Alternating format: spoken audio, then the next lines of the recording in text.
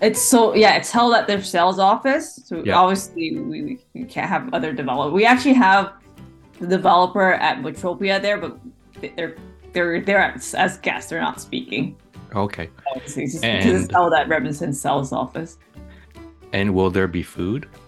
Yeah, so there were food, wine and cheese, lots of food, wine and cheese. Oh, lots of Yes, food. always. Always. Yeah, you missed the last one, the photo. What was the last one anyways?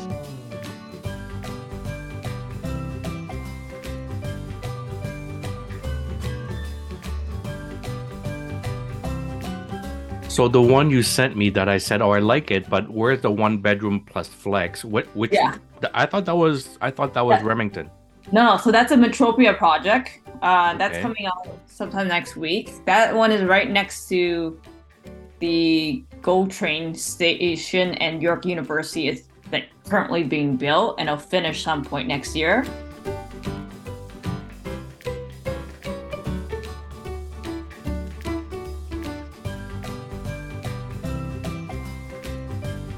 Okay, but they're a good group Yeah, they're one of the biggest real estate family in Canada. and their products are good. Yeah, they're all the layout sizes are proper livable spaces.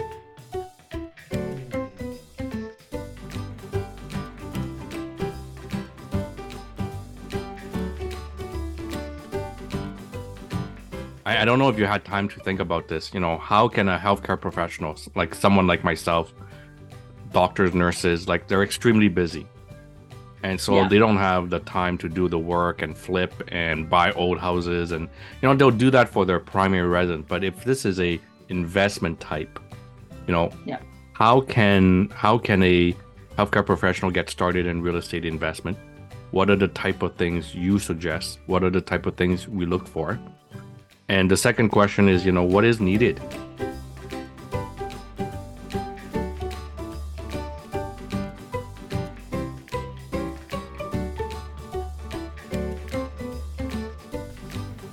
How's my financial health, Doc?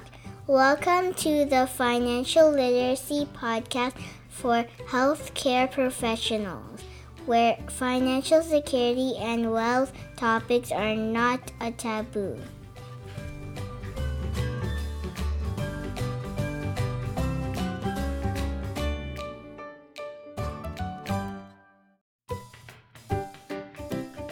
So, welcome back, everybody, to the How is My Financial Health Doc podcast. And I am your host, Vuket Tran. Today, we're going to be talking about real estate again. I mean, you guys know my two favorite topics, real estate and insurances. Obviously, I love to talk about finance and everything finance for healthcare professionals and physicians, but these two are dear to me and my favorite. And so today, we're going to talk about real estate investing, another topic on real estate investing. We're not talking about, buying your first primary residence. We can talk about that too, actually, if our guest is willing to shed some light on that. So my guest today is actually my real estate agent. Her name is V Ngo. Now, this is how it happened. I put out a podcast and one of the listeners wrote back and say, Vu, you need to put that lady on the show. And I wrote back and said, what lady are you talking about? Says, no, that lady you keep referring to on your pre-construction podcast. I'm like, oh, V. Okay, I need to put V on my podcast. So V, welcome to the show. You've been demanded, you've been requested to be on my show. Oh wow, I can't believe it. So I'm really happy to have you on my show. V, tell us a little bit about yourself and what do you do and where do you work? Yeah, for sure. So I've been in the real estate industry for 10 years now. I started earlier on my career right after school. I started working at developer sales office, doing admin, learning all the little things about the pre-construction world. Around the same time, I wanted to become a commercial real estate appraiser, and one of my friends ended up getting me a job in the commercial real estate world. So I kind of did these two jobs simultaneously. I would do like the weekend jobs at the developer sales office, and I would do appraisal. And I started getting do my courses to get my license. Long story short, I didn't finish it. I eventually realized I wanted to get into sales, but I started off doing commercial sales just because I like that side more. It's more numbers related. There's no emotional in commercial real estate. It's all, yeah. That didn't work out. I ended up going back on the res side and doing a lot more pre-construction and resale properties. And I have this unique skill set of understanding the commercial world. So combine all that. Yeah. Ever since then, I've been doing this. Just give us a little sense, a little glimpse of your world. Okay. So when you say real estate, resale, pre-con, commercial, give us a little glimpse of what a real estate agent can really work with. You mentioned a few. We talked about resale, which is a resale house. May it be a primary residence or even a investment. It could be a pre-construction, which I talked about in my previous podcast. And commercial, what is commercial? Okay, so commercial real estate, it's a totally different ballpark.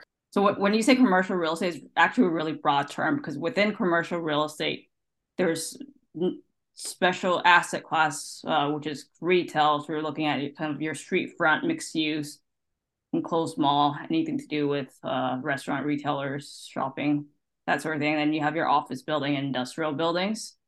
Those are kind of interchange. And then you have land, which in the pre-construction world. So before you even buy a condo, developers are out there sourcing for deals. They're looking at different, like, what kind of infrastructure is going to be placed in the future where it makes the most sense for them to buy that parcel of land, invest that money, and in return be able to sell that. Let's just say a major developer says, I want to buy land. Typically, do they come to brokers or typically do they have their own land surveyor and land real estate agents and say, I'm going to buy one piece of the green belt? How does it work typically? That's funny. It's an inside joke for those in Ontario because there's a big debate about, opening the green belt by our premier Doug Ford. So we're both laughing about it. Okay, so in terms of sourcing land, it really depends on the developer. So like a developer, like for example, Remington, they're third generation builders. These lands that they own have been in a family forever. So they're not often sourcing for deals because they have enough land to build a lot of homes and mixed use properties. Other developers, if they don't have a good someone like Tridel. So Tridel used to have land, but all their lands have been built out. So any projects that you see Tridel building, you'll notice it's always a partnership. So Tridel is really good with construction marketing. They'll take care of one part of the development cycle, and then another partnership would kind of have that land. Another developer. There's also special groups. For example, I work with this very special group. They're in the business of strictly sourcing assembled land, and then they'll sell it off to the builder to actually build it. Wow. Okay. That's really hard. Like land assembly is the toughest deal in real estate transaction world. It's right. Getting like multiple people to agree to sell. It's right. Very hard. Of course.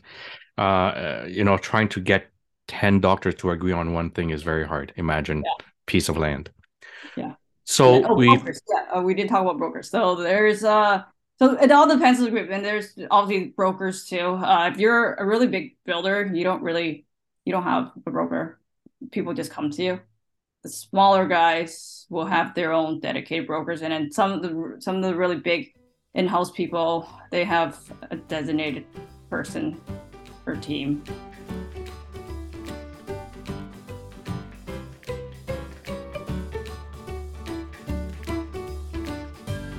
So if me, individual Vu Kiet Tran, wanted to buy raw land, I would go to someone like yourself or a real estate agent that deals in commercial real estate? Yeah. Okay, good to know. They'll have to understand that because land is it's a special asset class where, it's very complicated. It is very complicated. It sounds complicated when I listen to all the podcasts about buying raw land, but it seems like in the US they buy a lot of raw land more than Canadians do. So there's more real estate opportunities for raw land in the US than it is in Canada. Those are the major ones. Did we miss any other type of real estate investing or investment or real estate asset that we didn't talk about? No, I think you got it all. Like, We got it all. so Oh, yeah, resell existing properties, pre-construction, and then within pre-construction, there's also assignment sales, which right. the market right now for assignment sales is like a bloodbath. We'll talk about assignment a little bit later when we go into that because I think most people are like, well, what is assignment? We're not there yet. So let's build the context. Me, myself, and other, listeners around this podcast saying, you know what, Vu has been talking about real estate investing for so long. Like he got me really interested. I want to do it. So, but I don't know how to do it. I'm just a doctor. I know how to cure people, but I don't know how to buy real estate. So here's the question for you, V. For a brand new beginner, what what are the first few steps you think we need to look at before we even jump in? What would you recommend? Okay, so step one and two simultaneously. You need to figure out your budget. So talk to your banker, a mortgage agent. You need to figure out what you're pre-approval for and figure out a budget and stick within it. At the same time, you also obviously need a good real estate agent to help you find these deals and figure out what you're comfortable with. So I know you don't like old properties that require more work. You're more a passive investor. So if you're a super passive investor, then pre-construction, that's very passive. You Yeah. have your deposits and it takes forever for these buildings to get completed. So, okay, one, figure out your budget. How much money can you dedicate to this project? Let's start with one project first. Okay, so let's just say I've got $200,000-$300,000 sitting around somewhere, and I'm gonna buy something. And I listened to Vu's podcast, and he said a lot of great things about pre-construction. It seems to fit my lifestyle, so I'm gonna do pre-construction. From your standpoint, so I've got 300 grand. I want to buy pre-construction. What's the next step? What should I look for? Okay, so pre-construction, number one and two, well, we all know real estate is always about location, location, location. But pre-construction, different, where the builder is actually sometimes More more important. important than the location. Because the last thing you want to buy in pre-construction is buying from a builder that won't build. Then all this money that you're putting in, you're not going to make any money. It's going to cost you, like you're losing the opportunity cost of time. You could have put that somewhere else. True. Location, location, location, and then developer. So tell us a little bit about developers. What am I looking for? You're looking for a developer that's reputable, been in the business for a long time. They have built many buildings. And I mean, a quick Google search, you'll figure out where they built. Go on their company website. That's the best indicator. Look at what they've built. I've made the mistake of buying on location alone, and simply because I bought one for my mother, who wanted smack downtown Chinatown, Toronto. So I bought a condo there, but it was not from a reputable developer. I mean, at the end of the day, the building still stands. It hasn't crumbled yet. So you're right. Finding the right developer is important. And also the after sale is important because you have to deal with the property manager, you have to deal with the developer. And after buying a pre-construction, you still have 7 years of carry-on warranty, right? So dealing with the proper developer is also useful.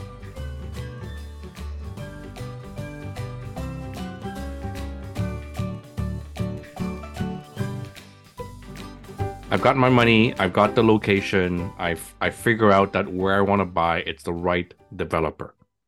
What next? I'm buying a pre-con here. What next? What is the next step I should be watching So out you for? need to figure out a real estate agent that has been that works in the pre-construction space because you see an ad on Instagram. There's well over say 50,000 agents in the GTA. Someone putting an ad up doesn't mean they have access to these projects, unfortunately.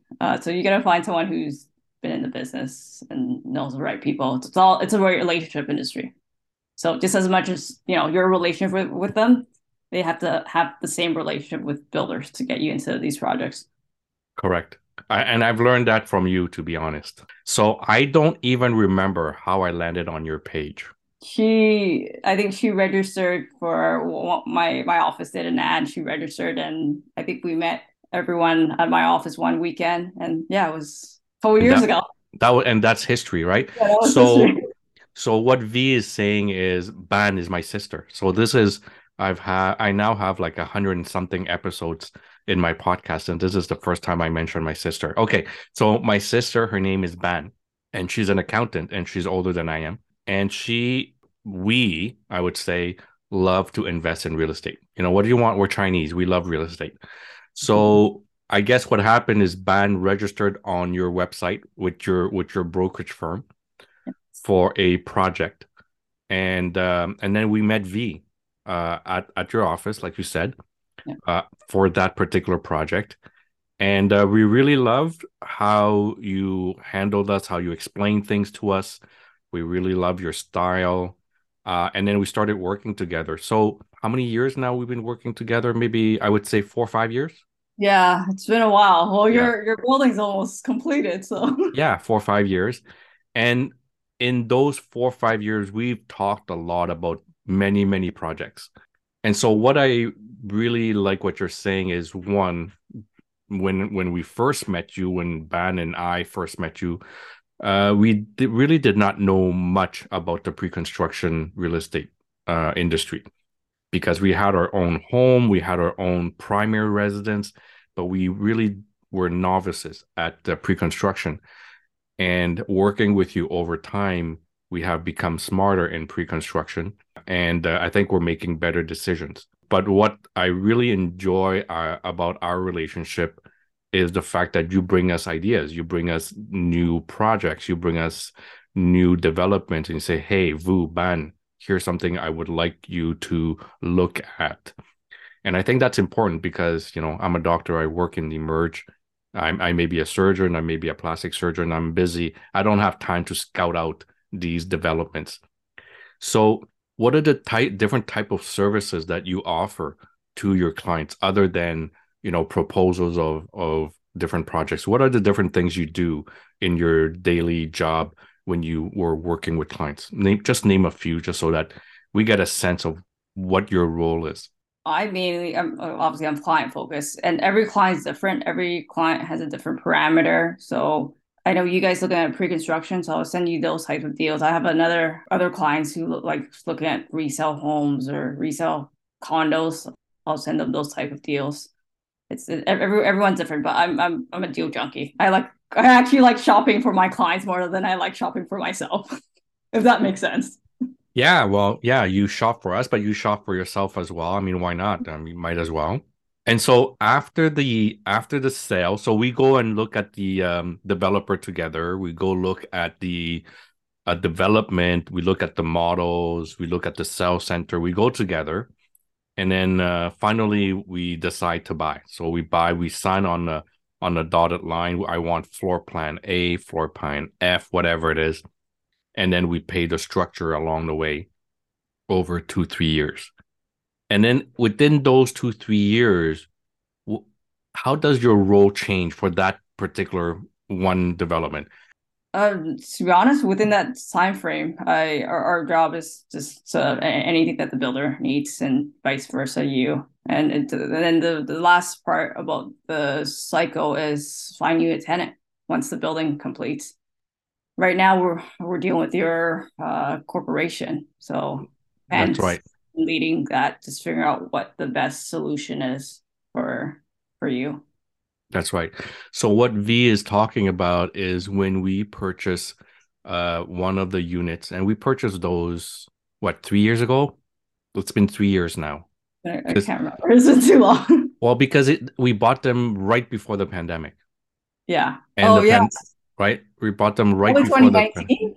maybe. Even before that, I think. Oh, okay. So, and it got delayed a little bit because of the pandemic. And so we're now 3 and something years later.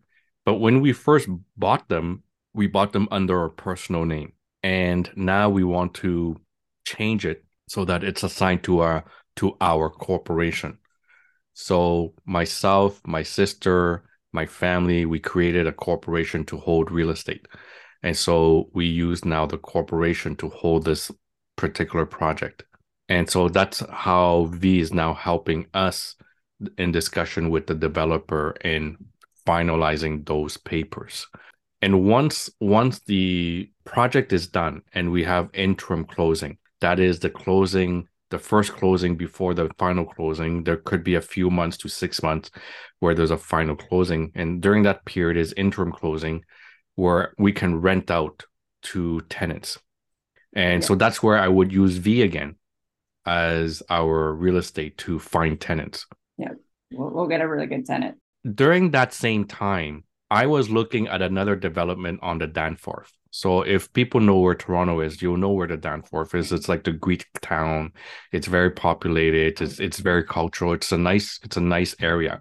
The one that V proposed is Midtown, and it has a subway right below it. And in terms of builder, it was the one that we chose that you proposed was also a better builder. Yeah. A more reputable builder and a more high quality builder. And finally, the type of tenants that we're going to attract for this particular unit is I think a different type of tenants that we would have attracted at the other unit on the Danforth. And when we say different type is we were looking for professionals, we were looking for people who have a certain level of education, who worked in the Midtown financial area. And so when V and I are talking about location, we're talking about location in terms of where the physical space is, but also location in what type of tenants you're going to attract. And so for those reasons, we went with V's suggestion, and I think it was the best suggestion out of the two. This is really important that you touch up on this. Wherever you're buying, that correlates to your tenant pool. I was just talking to another client that we're going to start shopping for soon. She lives in Richmond Hill, so ideally she wants something that's close to her home. I think her parents live in Scarborough. She's like, oh, why don't we do something close to her home or Scarborough? But I told her the same thing. So whatever location you're buying, that's the type of tenant pool you'll attract. Okay. So let's come back to the brokerage firm, right? Okay.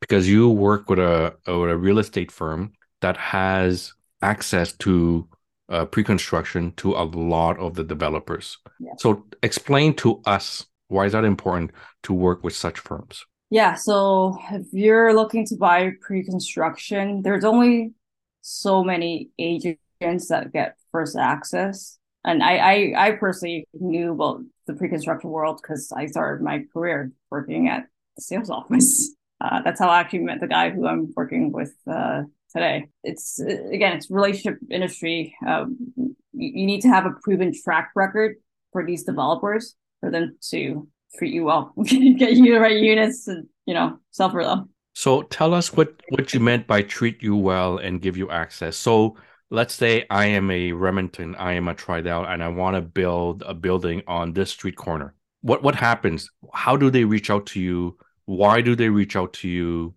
And what do they expect you and your firm to do? Their first rounds of allocation is always to a group like ours, where we've done business with them throughout the years. They know that we can sell. Them giving us first access, we help them with the marketing so more people know what their projects. They'll give us the right units, like, something you've bought recently that there's this one unit. I think there was only 3 layouts in the whole building. And it was really hard to get the unit. We managed to get the unit for you. You guys get first dibs. Yeah, correct. You get to choose before everybody else. And when I say you guys get to choose, you get to choose for your clients. That's what I mean. Yeah. You get to choose for your clients first and first dibs. Now, why is it important? Remind us again. I said it in my previous podcast, but why is it important to have first access? And which I think you guys in your industry call platinum or call VIP access, Yeah, right? So why is it important? because you are getting what the most desirable layout at the best pricing, best incentive. Anything that's left over is basically a price increase and less options. Typically, they will release it to your VIP partners.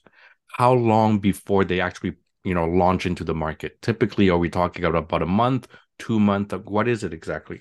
It really depends on the market and the project. So in a hot market, we can sell that building before it ends up to normal realtors. In a not so hot market, then it takes then they'll give us longer to sell. So just to give us a certain scale between releasing to you and by the time it's released into the other real estate agent into the normal market, what kind of discount are we looking at? Just roughly. It's tens of thousands. Tens of thousands. So I can give you a certain idea. So the one that we bought Midtown, where we went in very early. What was the cost again? The cost of that unit was close to 500 something. And so we went in, we signed on the dotted line, we bought those units. And then the launch was, I believe, if I remember well, was about a month later, the official launch to the regular people. Yeah. Right. And I think you told me that by the time it launched to the regular people and the word is out on the street, the increase was about 30 to 40,000. Yeah, that's normal. Right. And so would I be right if I say between the VIP offering and the launch into the public, we're talking somewhere between maybe 8 to 10%. So, but it's not insignificant when we're talking about 30 to 40,000 difference.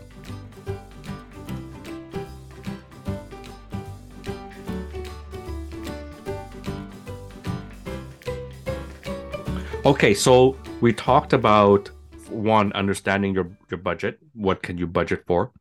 2, stick with your budget. 3, make sure you're buying from a reputable developer. Location. And location also affects your tenant pool.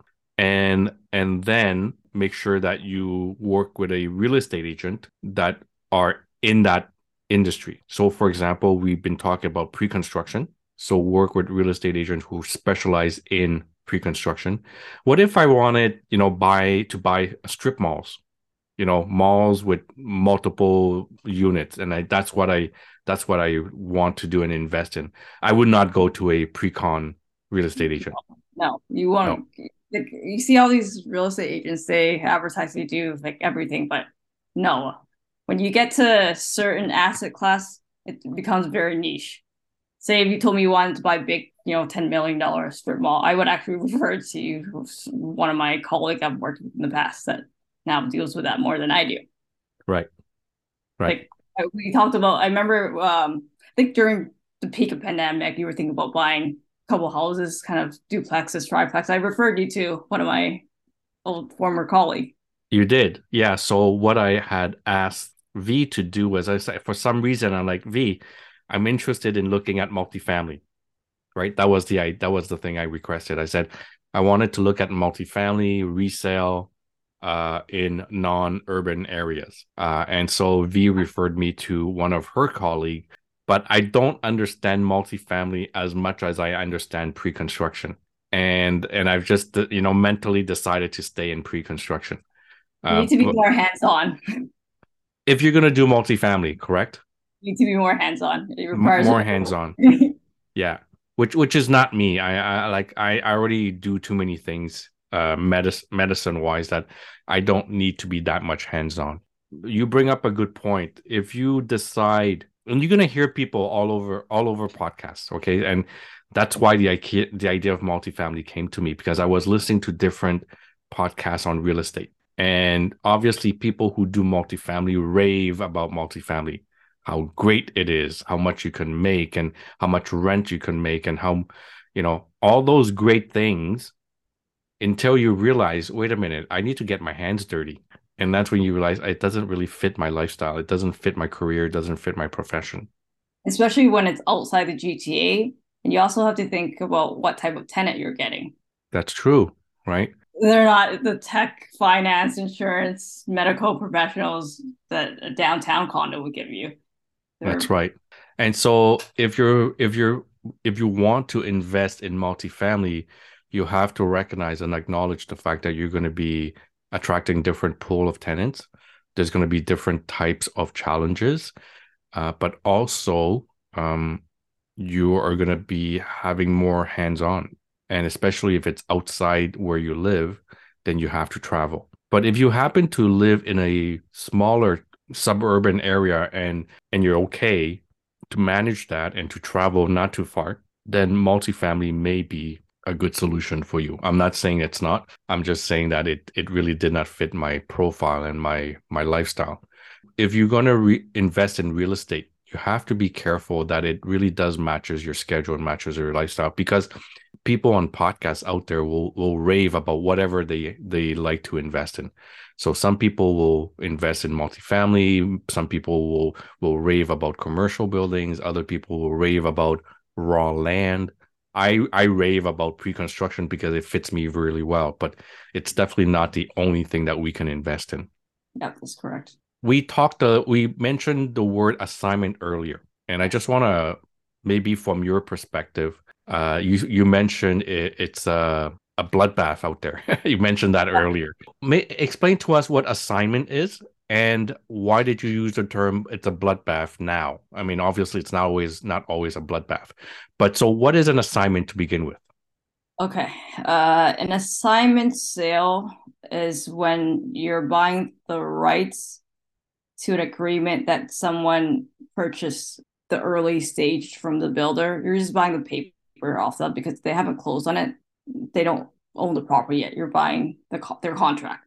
Okay, so I'll give you a concrete example. I bought a unit 3 years ago, and I put my deposit and I have my contract in hand, and I'm waiting for my unit to be built, let's say next year, 2024.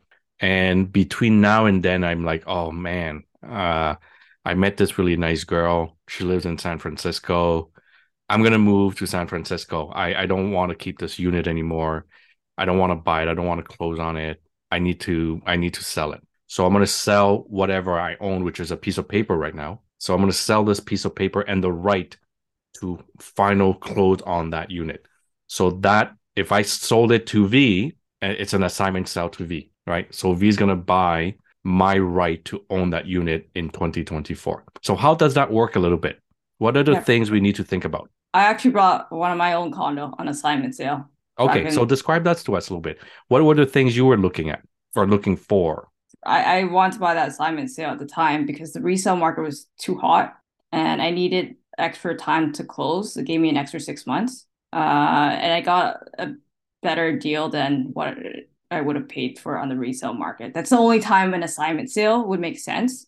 So just keep in mind, assignment sale, the closing is you're closing on a pre-construction, which is exponentially higher than a resale property. You have your interim occupancy fee, there's HST involved, development charges, even the lawyer fees are more on assignment sale. So when you're looking at assignment sale, the only time you want to buy it is when it's a lot cheaper than the comparable within the area. Comparable resale.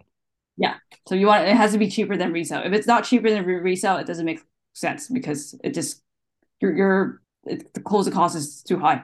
And you're also, and depending on the market. So in a really hot market, the person who's selling the assignment would want a lot of cash up front. They want their deposits and original deposit they pay to the builder and the profit up front. Right now, everything's like negotiable just because the assignment market is like, it's bloodbath because a lot of people who bought pre-construction, a number of them are not able to qualify at current interest rates. I've been seeing a lot of deals that are just kind of break even, people losing money right now. Let me just unpack that a little bit. So right now in Toronto and the GTA, or even in Ontario, it may be different elsewhere. because the interest rate has gone up, those who bought pre-construction are thinking of closing now in the or very near future, but they can't get bank approval for the final closing for their mortgage. So they need to get out of the deal. They need to sell this contract to someone else. And so if I'm looking at buying that contract, I'm saying, I'm going to take it off your hands, V. I'm going to take it off. I'll do it. But to do that, because I know you're in dire straits, I'm going to try to negotiate my way down, right? And V, because she needs to get out of it, she really need to get out of it, then she will compromise more. Yeah. And so it's possible that if you're doing an assignment sale, V, and you're trying to sell your contract, you may lose out money at this current in this current market. At this current market. So at this current market, if I'm an investor, this is a good time to do assignment sale. Well, maybe not, because the resale price is also lower. Yep. And then right now, I've been looking at a number of assignment deals. Not all assignments are good. A lot of assignments right now are more expensive than resale. Right. Because so it doesn't make sense to buy an assignment. It only makes sense, again, like you say, bottom line, it only makes sense if the assignment deal is cheaper than the resale in a comparable asset. Yes. Very good. So thank you for sharing that. I think it's important that people understand what assignment is, especially when it in the context of a pre-construction. Okay, so we've kind of exhausted everything that at least I had in mind about what to think for and look for. Anything else that we didn't talk about that you still think we should at least? You actually covered every single topic that I had written down. Oh, what was that? Yeah, you covered everything. I covered everything. Yeah, I basically had notes on knowing your budget, doing pre-approval, getting a right realtor, being in a AAA location, which correlates to neighborhood, tenants, future transit infrastructure development, and then the different options of resale, pre-construction assignment, commercial, and then closing costs. We kind of talked about. Okay, so that's a good point. So let's talk about that, because tell us about closing costs and what to look for. And it's very nice that I want to buy a house at $1 million and I got $1 million exactly, right?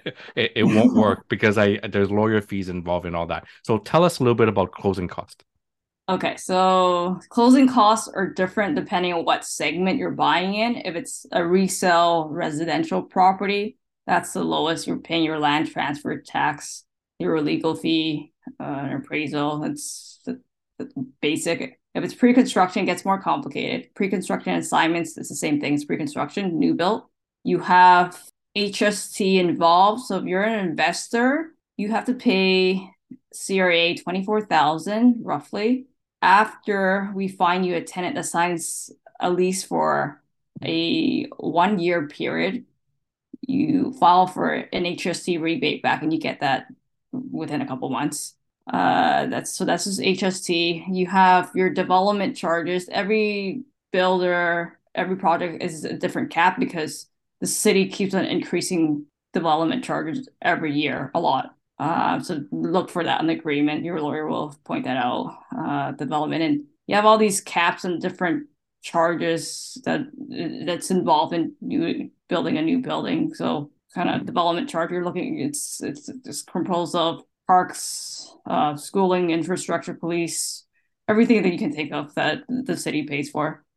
The other, in terms of closing. So when you're paying rent to the builder before final closing, you have to set aside a fee for that. So right now, obviously, because interest rates have gone up a lot, I've noticed my clients' deals right now that the payments are a lot more than what it would have been last year. So if I were to summarize closing costs to be aware of and to anticipate: one, legal costs, so the lawyer. Two, if you're an investor and you want to rent it out, there's HST that you need to pay upfront. You do get that money back a few months later, but you have to pay that upfront, and you don't get back 100%, by the way. You get close to it, about 90-something%, but you don't get 100% back. So lawyer fee, HST, development charges. There are no land transfer tax, right, in a pre-con.